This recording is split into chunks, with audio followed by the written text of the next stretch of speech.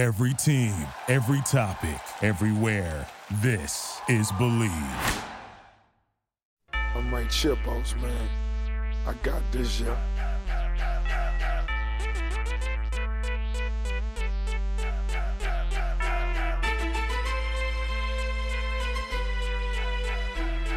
Ankle Pickers, welcome back. Another exciting Set the Spread episode of the Ankle Pick podcast. We've got in the bottom of my screen at Kingpin MMA, Reese Pulfer. How you doing? Good. I'm doing great. This is my favorite day of the week. I do miss Parker though, but yeah, no, this is not the Monday aspect of it. The Set the Spread aspect of it is always a blast. It's the friendly competition between me and the next guy about to be mentioned. It's always heated. I love it. Because usually the competition is against the bookie, and we came for his kneecaps it's always last week. Yeah, it's Reese even when swept. I got a couple of units of green myself. Gave it all back to the bookie in the Super Bowl, though. That's what we're here to talk about. It happens. No further introduction. At MMA Capper _DK. What's good? How we doing? We're doing great. Green is great. Green is yeah, great. we had 2 green cappers last weekend, so tune into the main show too for the real. Like this is previewing the money. It gives you a little taste, and then the main shows where you actually cash in. Couldn't have said it better myself. Should we jump right in, boys? It's all what I've always been waiting for. Let's set some spreads. First fight on the main card of UFC 258. This is a pay-per-view one too. Usman Burns. It's going to be exciting. First fight on the card. Julian Marquez back from a long layoff, and Maki Pitolo, potential COVID fighter, but getting a little introduction to Julian Marquez. DK's up 1-0 on the new season 2 Set the Spread, so lead us off. I'm taking a little bit of offense for that COVID fighter comment, Kobe. Maki Pitolo Maybe is just awesome. fighting a lot during COVID. He's not awesome. He's not awesome, but he's not a COVID fighter. That being said, Maki is coming off of a 2-fight skid, and he's lost 3 of his last 4 with just a win over Charles Byrd. I think that I was on the wrong side of the Stewart and the Potter loss, but we're big Impa fans on this podcast, and we saw that one coming. I think that this is going to be a pretty close line because of Marquez's layoff. I think that I'm probably wrong. I'm leaning Maki Pitolo, but I'm notoriously bad at predicting his outcomes, and so the line is probably going to be no different. I'm going to go pretty close to even. Maki Pitolo -120. Danny. I think you might have messed that one up, and the reason why is not your fault. I think that, in all honesty, I think Maki Pitolo might be a decent bet here today. The thing is he's coming off a 2-fight skid. The Darren Lewis one, although it was in round 1, like Darren Lewis, why am I saying Darren Lewis? Darren Stewart, he's someone that we watched go the distance and lose a split decision to, I want to say Curtis Millender, but he's the Bellator guy. Kevin Holland, yeah, he took a split decision to Kevin Holland. That wasn't that long ago. That was last year. And then I remember actually riding him. I don't know, Danny, if you were on this with me, the Impa Kasanganay fight. Yeah, we were both on. We were both on Pitolo, and I really thought that was a great spot for him, especially with an inexperienced Impa. And he looked so bad, so flat. And I know Julian Marquez has had a big layoff, but I think with the recency bias, I would be surprised if Pitolo was the favorite here. I'm going to go Julian Marquez, but it's not anything egregious. I think by the time the line closes, Dan, you're probably going to be closer to right, but I'm going to go Julian Marquez. I'm just going to go the opposite side. I'm going to go -120. Point Pulfer, and this one might be a bet for us pretty soon. Marquez is favored -165 after opening -185. That's way higher than I line thought. for my flying Hawaiian. Yeah, that's high, and you already see it drift a little bit from 180 to 185 to 165 or 160. I think it'll continue to steam down. That seems high for a guy on a 2-year layoff, but Maki Pitolo's just been so disappointing recently that I would have been surprised if he was favored by a good margin. Second fight of the main card, bantamweight bout, Jimmy Rivera and Pedro Munoz. Reese. For me, this one is interesting because I kind of think both of these guys have fallen on harder times as of recent. Pedro Munoz is a guy that we all thought was going to beat Frankie, a guy who's especially in the manner that Frankie lost last week. I still think he beat Frankie. Even if he did, it wasn't decisive enough. Like you hate to see it. And the loss to Aljo obviously isn't that big of a deal, but I sometimes wonder if Pedro Munoz got too much credit too fast. I know he was already his name was being spoken into title shot contention. And I mean, bantamweight's a tough division. And then Jimmy Rivera is another guy who everyone thought was going to be he was on Ultimate Fighter a while ago, but I remember him being like 22-1 and he only fought like once a year and he always seemed to win. And as of recent, he's dropped like 3 of 5 and hasn't looked like the same self. So this one is really tough for me to try to get a gauge on. I'm going to imagine Jimmy Rivera is the favorite. I'm going to imagine it's not by much. And I would imagine that by the time the fight starts, I imagine it's going to flip-flop over that line of median. But in the meantime, I think Jimmy Rivera, I don't know if he's higher ranked at bantamweight right now, but I know he spent more time up in that top 5 than Pedro did. And I know people hold Jimmy Rivera as the top 5 in the division, even still. Maybe not anymore, but he's always someone that a lot of people know. I think Jimmy Rivera's going to be minus. I don't think it's going to be by a lot. I'm going to say 130. I echo a lot of what Reese just said. One of the reasons that people were pushing the Munoz hype train really, really hard was that big knockout against Garbrandt back when he was down the down skid of down skids, when he was getting knocked out if he flicked his chin. Yeah, Garbrandt. Garbrandt was a big name that, yeah. And since then, as you said, he hasn't looked too impressive. I thought that he was going to style on Frankie Edgar. Like, that didn't happen whatsoever. The Aljo loss, I don't care. And Jimmy's record, as you mentioned, he's on a little bit of hard times, but looking closer, that's the current champ Piotr Jan, the current challenger Aljo, and Marlon Moraes in 2018. Moraes in 2018 was a different Marlon Moraes that just got knocked out by Corey Sandhagen. I think this line's going to be a little bit bigger than you have it. I'm going to go Rivera minus 170. Wow. And one thing that I do want to add, and it was 2014, which is in fight years, even more expedited than dog years, but they have fought before, and they do have Pedro Munoz has a split decision L against Jimmy Rivera all the way back in 2015. So over half a decade ago, but a split decision to me shows it, at least I'm expecting a closer fight. But again, 6 years ago is like 10 decades in fight years. Y'all have this spread surrounded, and after bringing out the calculator, we're going to go point Pulford. Minus 145 is Jimmy Rivera. 145, you said? Yep. Wow. Third fight of the main card, we've got a middleweight bout, Ian Heinisch and Kevin Gastelum. DK.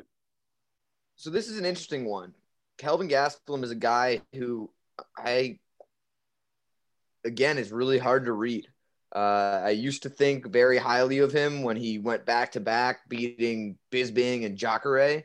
And since then, he's dropped 3 in a row. And the Hermanson one was just like, I blinked and it was over. He got his heel taken. I still see him being the better and more skilled all-around mixed martial artist than Ian Heinisch here. The question is, how high is the line? Ian Heinisch, he's lost to Omari Akhmedov, who's a guy we've talked about a lot on this podcast, a guy who's a strong wrestler. Kelvin comes from a very strong wrestling background and is obviously a much better striker than Omari. I'm going to go with Kelvin minus 200. Oh, my God.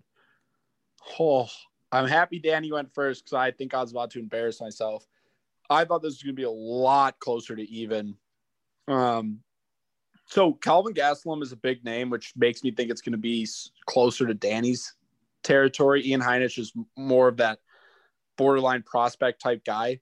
The thing is Kelvin Gastelum has looked, I mean, since the Izzy fight was phenomenal, obviously. And Izzy's obviously flown into another stratosphere as far as fame and respect goes. And that Till fight was so weird. He couldn't get a rhythm. Till was just like dirty boxing him and like just it was weird. And that was a split decision. I'd have to watch it back to remember where my card was. And then the thing that really just left a bad taste in my mouth was that Jack Hermansson fight, man. I mean, Ian Heinisch is a very similar stylistic and pressure fighter as Jack Hermansson. And how quick that ended and in the fashion it ended, it makes me wonder we've all agreed that Kevin Gastelum would be better off if he dropped to 170 and where he's been and just let that little marshmallow belly disappear.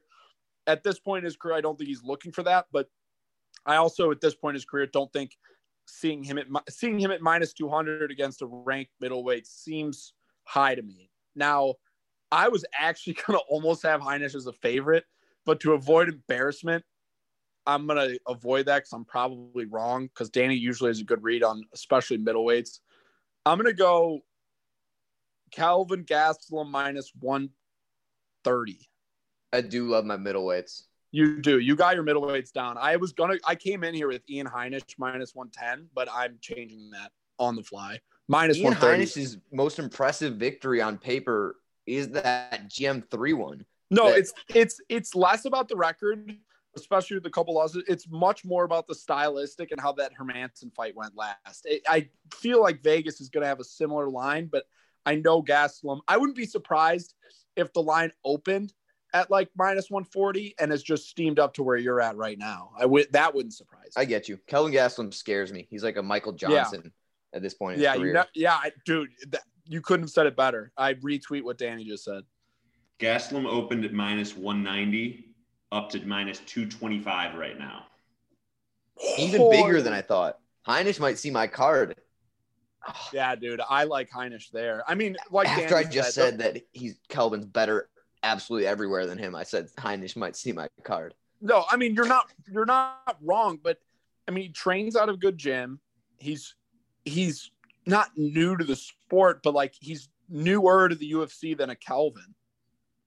And so, I mean, I wouldn't be surprised if Kelvin washes him here. Like I could just be getting a total wrong read, but after that Hermansson fight last time out, I like the stylistic matchup that I think Ian Heinisch is going to come in. I think we learned a lot about Kelvin Gastelum last time out. Good point, Danny. That one, I'm wrong.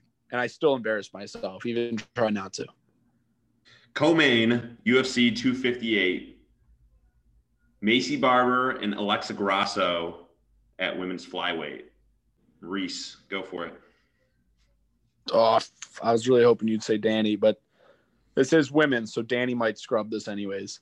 I have no idea, full disclosure, like none. The problem is I know Macy Barber quite well. I know Danny also knows Macy Barber quite well. So I'm not sure where Vegas is going to set the line because I don't think a lot of people know Macy Barber that well. I mean, obviously she's one of the top prospects. Obviously she's had her fights in the UFC. Obviously she's been on, I'm pretty sure not Ultimate Fighter, but the Contender Series. So it's like people have seen her face, but she's not, I feel like she's not as talked about as a lot of the other people. Alexa Grasso's seen, I believe, pay-per-view cards before. This one's weird. I really wish Danny was going. I mean, these girls are both what, top 10 or like 10 to 15 in the flyweight for women. I would imagine that Grasso is probably the favorite, but like who knows? I mean, I could see Macy Barber being a dog. I could see Macy Barber being minus 200. Like I don't know where they're gonna put this line, but I'm gonna go minus 115 each way. Fuck it. Danny, ball's in your court. I think you already knew where I was going to go. You kind of alluded to it. It's women's MMA. It's the coin flip. I'm going to go minus 110, 110. Sorry to do that to you. Sorry to do that to you. Wait, that's the same. Because I just basically took more juice. I'll take hold on. I'm gonna take Alexa Grasso minus 120 and Macy Barber at even. Okay, that's fair because I was honestly leaning Macy anyways. All right, and her Danny's story Macy before minus 120. Her story Danny's before Macy. she tore her ACL in that Roxy fight was she was on pace wanting to break John Jones's record as the youngest person to hold a UFC belt, and she's still only 22 and has been pretty vocal in the lead up to this fight that's still her plan, which is really interesting. We'll see, but those are more reasons. Kobe, I'm going balls to the wall. Minus 130 Alexa Grasso now. Danny just convinced me. That is a hell of a move because minus 130 is Grasso's favorite number. Oh, wow. Macy Barber actually opened minus 130 back at the end of December and currently sitting at minus 130 is Grasso. Wow, that is so funny to happen live like that, too. I mean, I actually was prepared for Macy Barber to be minus 200. I had no idea. Then Danny tried to cheese me back by narrowing the juice so that I went Alexa Grasso. And that is explanation. I was going coin flip no matter what. Yeah, I know. Me too. This should be a tie, but I'm taking the point. Congrats. So now it's 1-1 on season 2. But the last tidbit about this fight is it's kind of interesting. Macy Barber is the only UFC fighter or only MMA fighter besides the man himself that his career is managed by Ben Askren. You're kidding. Not kidding. Seems like a questionable move at best. Main event, welterweight title fight. We've been waiting a long time for this one. We do know who the favorite is just due to being on Twitter and active in the UFC space, but we don't know what the line is and how big it might be. So DK, lead us off for the title fight, Usman versus Burns. So Reese took this one already. Kobe alluded to it. Everyone kind of knows what the line is. Not what the line is, but who's the favorite, because we can kind of tell just who's the better fighter. And for me, it's pretty freaking obvious. It's Durinho. I'm going minus 110, Gilbert Burns. Let's go. Brasilia. Do you just say Gilbert Burns is his favorite? Yeah, well, cause I already lost, and so let's ride or die Durinho fight. Out of curiosity, though, where do you actually think this line is? I'm thinking it's somewhere around minus 180, maybe minus 195, Kamaru. See, I'm scared because not only do I think it's higher, but I also think I'm betting it, and I also think that I'm going to get rolled. Like, it's one of those things where I'm betting it. I feel like I have to bet it. I'm confident in betting it. Yet, for some reason, I just have this weird feeling that Gilbert Burns is going to have the belt around his waist. Like, I don't know why. I'm scared. He's the guy that, like, I don't know how he's even going to do it. I mean, it may be on the ground. It may, like, I don't know. But until Kamaru shows me any sign of wavering whatsoever, I will ride him into the ground. I'm going to go Kamaru Usman, and I'm going to do it I'm going to do it minus 250. Usman opened minus 225 back in September, currently sitting at minus 280. Holy shit. Your favorite. Yeah. Maybe I won't be on it. My apologies. Burns plus 240. Cannot wait to get. I think one thing I do want to mention about this fight is Kamaru, to me, is I don't want to say him in the same sentence as a Khabib, but he's 17-1 or 18-1 or something like that. But he was one of those guys I remember from The Ultimate Fighter where his first loss was a submission in like his first fight or second or third fight. Like, it was early, and it was just chalked up to experience more than anything else. I don't see anyone that weighs 170 pounds on planet Earth that he's just too physically dominant. And I put him in a similar eliteness to Khabib. So I think as crazy as 280 is, and I probably won't bet it that high, I do expect Kamaru to get it done. I gotta say, I don't disagree with you. This one's just interesting because of the rounds in training that they've had for years and years. Whoever was winning those rounds has got to have a decisive mental advantage here. And the other thing is, you compared him to Khabib. It's not common that dominant champions have to move camps because they're fighting a teammate. Usually it's the teammate, the one that without the belt, that has to move and try to coach and get a game plan and not sure why figure that whole thing out. Yeah, not sure why that happened. But yeah, that you're right. That is interesting. I'm not sure, but we'll dive into it on Wednesday. I know Dan's busy with work, but certainly. Yeah, I'm excited to get into this one. I can already feel the passion building. Love it. Reese Calden will be back Wednesday for our regularly scheduled programming. The full-length episode of the Ankle Pick Pod, where we'll get our picks for the MCC, as well as start to preview what our cards actually look like. Follow along at Ankle Pick Pod on Twitter. Follow these guys at Kingpin MMA, at MMA_DK. Anything else to add? Poha! Nothing for me. I'll leave it on that. You the music, baby.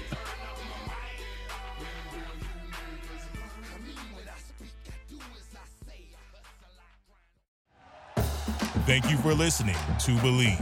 You can show support to your host by subscribing to the show and giving us a 5-star rating on your preferred platform. Check us out at Believe.com and search for BLEAV on YouTube.